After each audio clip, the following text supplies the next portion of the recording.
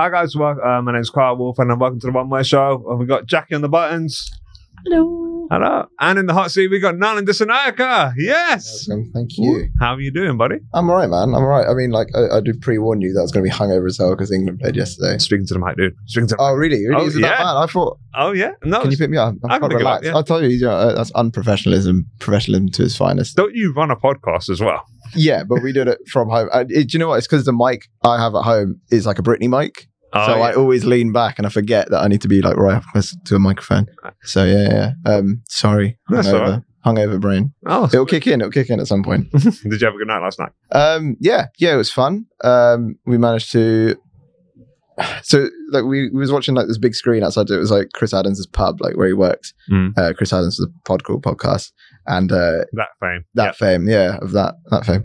And we was all outside, and then the weather kind of kicked in, and we managed to kind of scramble inside to this giant pub hotel. But I didn't realize how big it was. It was like 4 floors of football everywhere. Yeah, it was good. For those of you that don't know, this has been recorded like just after England were dismally drawing to Scotland. Didn't perform well against Scotland at all. No, from what I've heard, I don't really care about football. I'm a plastic fan. I'm not even a plastic fan. I just know that they were shit, and that makes me a little bit happy. Yeah, no, it made me a bit happy too. So, we'll get into the sitcom in a bit, but like, what made you want to get into comedy? Because, being a short brown guy, there's not a lot going on, is there? So I've got a lot of unique things to be funny about. No, I'm joking. I don't know. I just make people laugh, innit? Okay. I got nothing else to do. I had no other skills. That was it. I couldn't be bothered to be academic. It's like they go down to being a doctor. It's like, no, I ain't got that kind of brain capacity.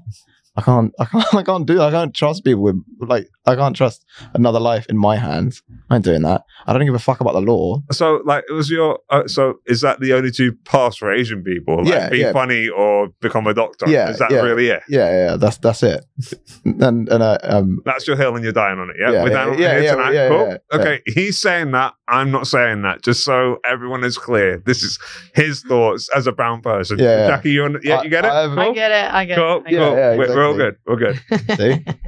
I've got my audience. Right? Yeah, that's about it, man. And then I suppose the comedy scene is like doing stand-up. Comedy scene is quite nice, so it's always good to be surrounded by nice people. So it keeps me going. Where's the furthest you've had to travel for comedy? Vauxhall. I mean, yeah, Vauxhall. Damn. I mean, it took a mission to get Edinburgh, I guess. Yeah, but that wasn't stand-up itself. That was Then it doesn't count, man. It was a comedy show. It was a theatrical comedy show. Yeah. But I'd give it Edinburgh. That's as far as I went. Was that 2018, 2019? 2019. Actually, no, I've been 3 times.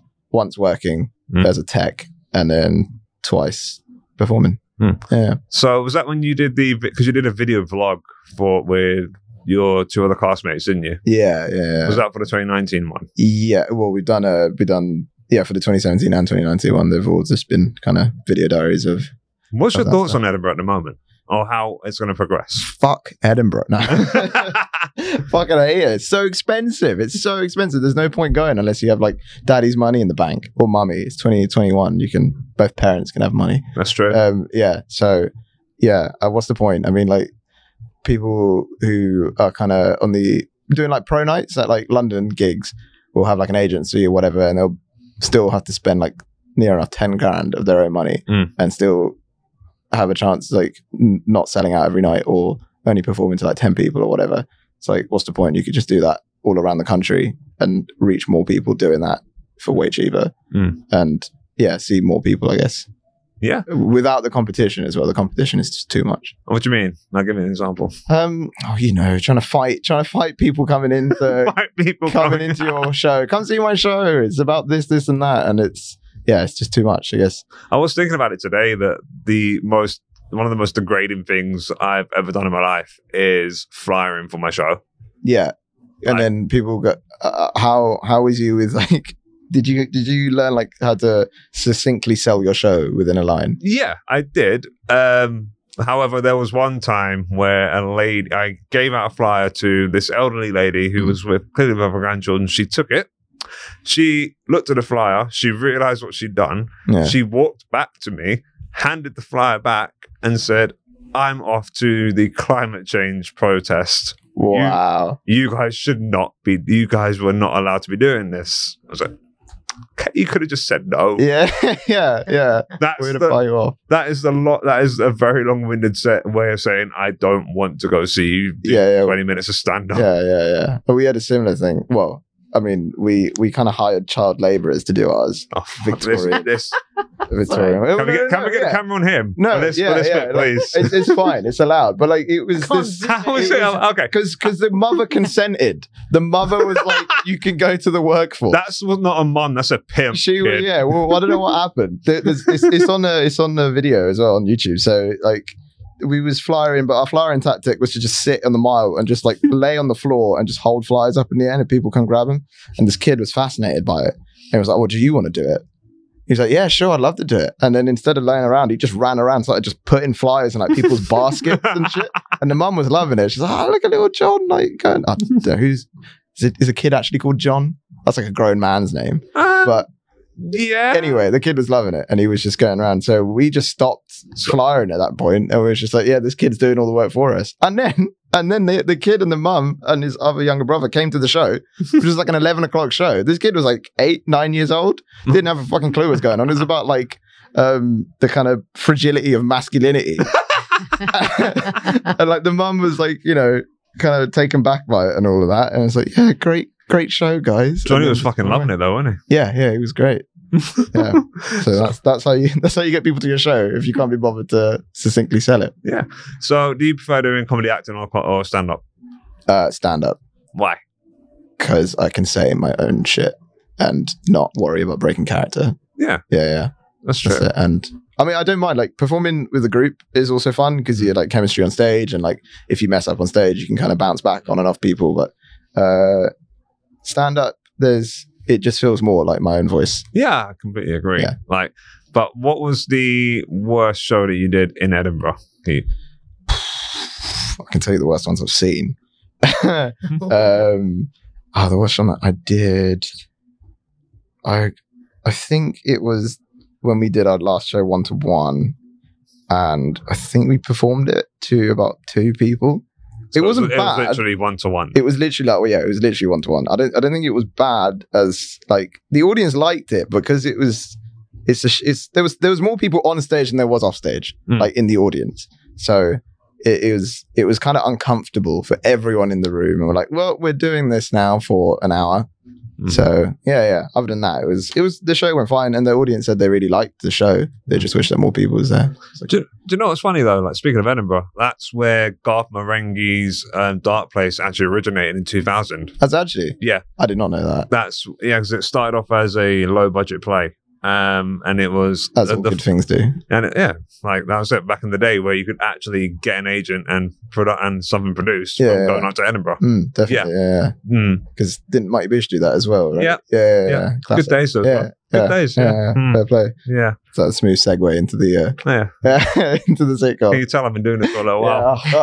Who's in it, mate? Yeah. So the principal cast, they got together in like 1999 and they took the show up to Edinburgh in 2000, and they did a run of the show. It was obviously quite successful, and then they did a sequel to the show in I think maybe 2001 2002. So they did 2 different shows. Yeah, so they did 2 different shows, and I think at some point they got noticed by Chris. What's his name? I've got the notes here. I couldn't tell you. Chris Hansen. It was a guy called Chris Hansen who was a producer. As a producer, for Channel 4. And funny enough, he also did Desmond's for Channel 4. So sick. 2 completely different types of sitcom, but interesting. Nice. And now the rest is kind of 6 episodes of history. Yes, of course. But great history though. Oh, brilliant history. Yeah. Like, what a show. I'll be honest, like until Chris, your co-host on the podcast, he was also meant to be coming on this, but he had to reschedule. Yeah.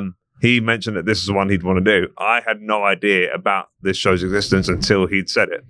Really? Yeah. Okay, cool. But man, it is so weird. It's a great weird. Though. Yeah. It's a great weird because it's ultimately a parody, right? It's a parody on 80s, terrible 80s sitcom and 80s drama. Yeah. So specifically, like the Tales of the Crypt kind of era things. It's kind of shot like Tales of the Crypt mixed in with a bit of Baywatch and old school Doctor Who. Yeah. But I never watched any of that stuff. Really? No. You didn't watch Doctor Who? No, well, like not not classic Doctor Who. Okay, so not. You're an Eccleston baby. Yeah. Same here, buddy. Oh, okay, boom, nice. Yeah. How about you, Jackie? Have you watched Doctor Who? Because you like sci-fi. Funny enough, no, because she has regular sex. So. Yeah, I have a boyfriend, by the way. So yeah, that's why. And she's with child as well. Oh, really? Yeah. Okay. Of having a boyfriend. Well, then the child may grow up to watch Doctor Who. Then you can put Doctor Who. You'll be watching lots of sci-fi. Good. Lots of sci-fi. Good. For sure. I'm a Trekkie. And the original Trek, not so much the new one. Not the new Soy Boy Treks. You're not a fan of Picard then? I'm Shatner all the way. Did you ever play the Shatner game? And what's the Shatner game? You shout William Shatner and you have to do something really exaggerated. So go on.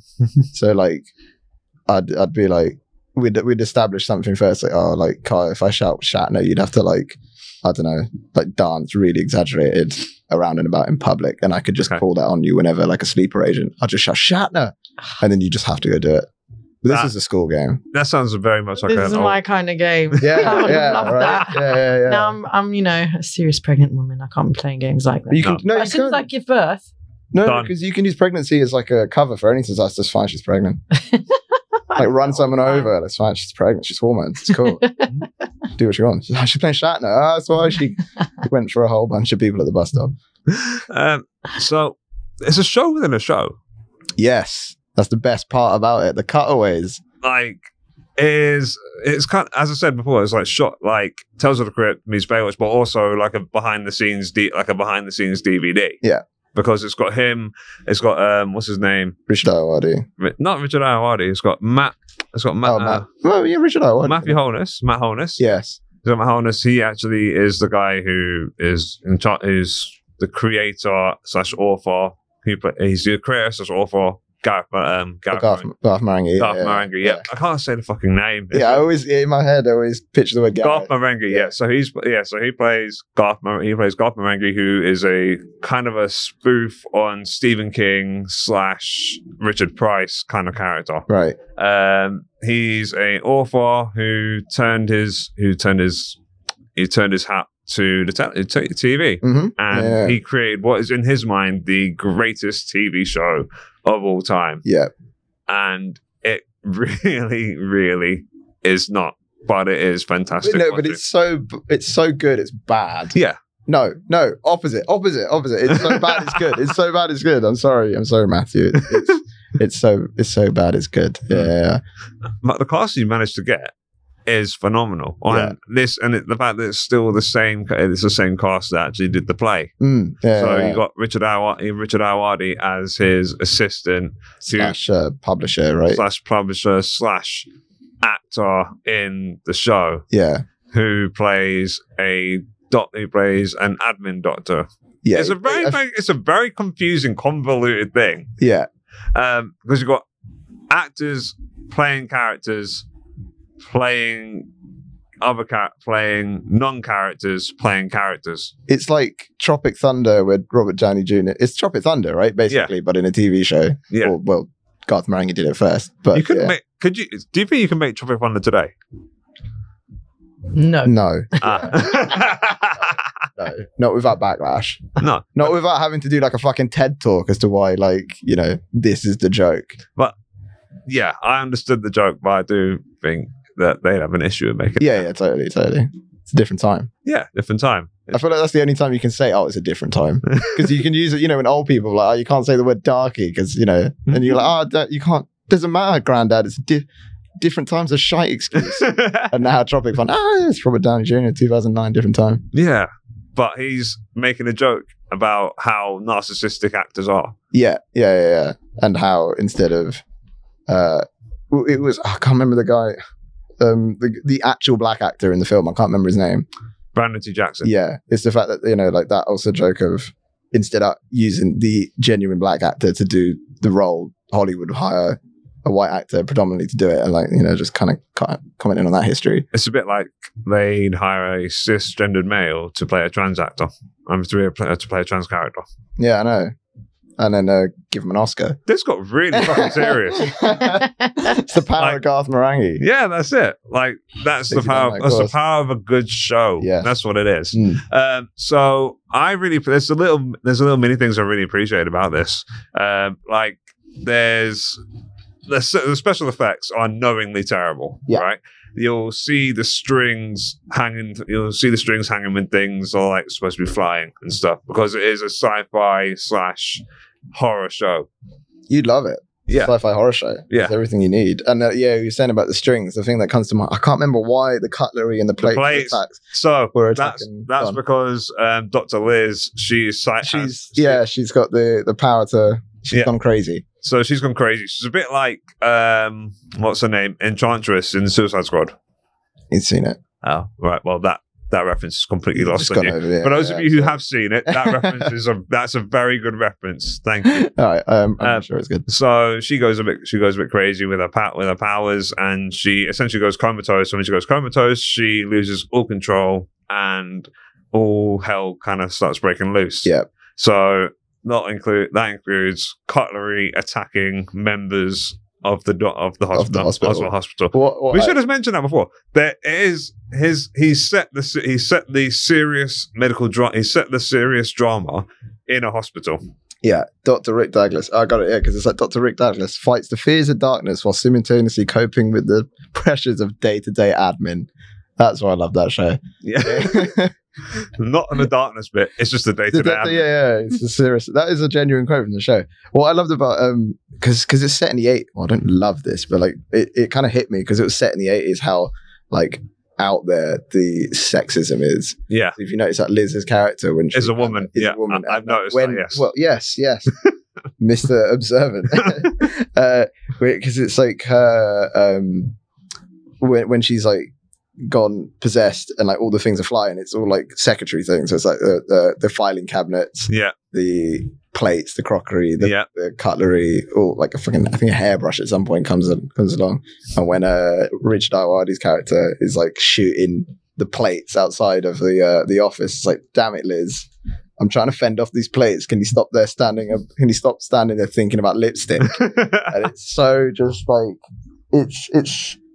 it's terrible because I don't think you get away with it today, even though just being like ironic or kind of like this is how it was in the 80s. I disagree because One Division did a very similar thing. Oh, true. So if you do it well enough and it's clear that it's a pastiche or not a pastiche, but like a reference to when sitcoms or shows were like that. Exactly. Yeah, definitely. And looking back, a retrospective. Then you can get away. Then you can kind of get away with it. Yeah, totally. But you kind of got to make it really clear. Yeah. A bit like that was because it's just the cheesy lines as well, and the kind of the wooden acting kind of helps with that as well. I fucking love Richard Ayoade in this.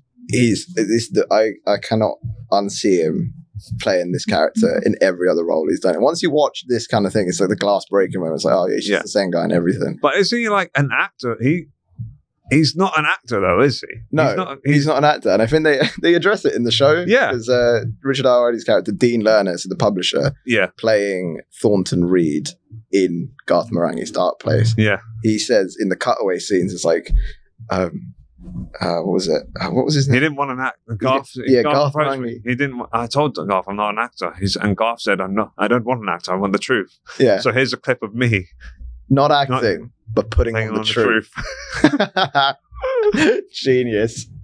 That's the best way to circumnavigate. Like, well, I assume Richard Ayoade's he's obviously got good acting talents to a degree, but if you want to play a wooden, I don't know. Was TV like that back in the 80s? I never really. Well, I think I don't know because I wasn't born in the 80s. No, sorry. I didn't mean it a bit that way. I mean, clearly because you watched a lot of old school TV. Yeah. It kind of was, especially like his kind of role, because he kind of plays and even though he's not, because this is not a cop drama or a body cop comedy, he kind of plays the angry black chief to the other doctors. Yeah. And I think that is perfect. Yeah, of course. Who else would you want to do it, right? And I just want to see him doing more of that, essentially. Yeah, I mean, it would. I don't know, because it was. I don't think since IT Crowd, I don't think Richard Ayoade gets in that kind of serious authoritarian kind of character, because that was like the most. If you looked at like a character level, and like that character was like quite a powerful character in terms of the hierarchy, other than Rick, I think. So, it was interesting to see, because I don't think you don't see quite. Has he played anything that quite higher up in status? He always plays himself. Yeah, and they're quite low down though in status. But even when the high status though, they're still him. Yeah, totally. But I think it works. I like to see more of that, because it's nice, because it just doesn't quite work, because you can't take him seriously. No, because it's like, what was the line he says? It's like, Wonton is the kind of lead, the unseen owner of the hospital, right? Yeah, and he's always getting pressure from Wonton. It's like, if I don't get any of this paperwork done, my grass is arse, and Wonton's got a lawnmower. And like when it's delivered in like Ayoade's lines, it's like, how the hell are you like this? How the hell are you like second in command of this hospital? And how the fuck is this working? So, guys, you made it through part 1, so why don't you click up and go to part 2 for the rest of this conversation? See you there.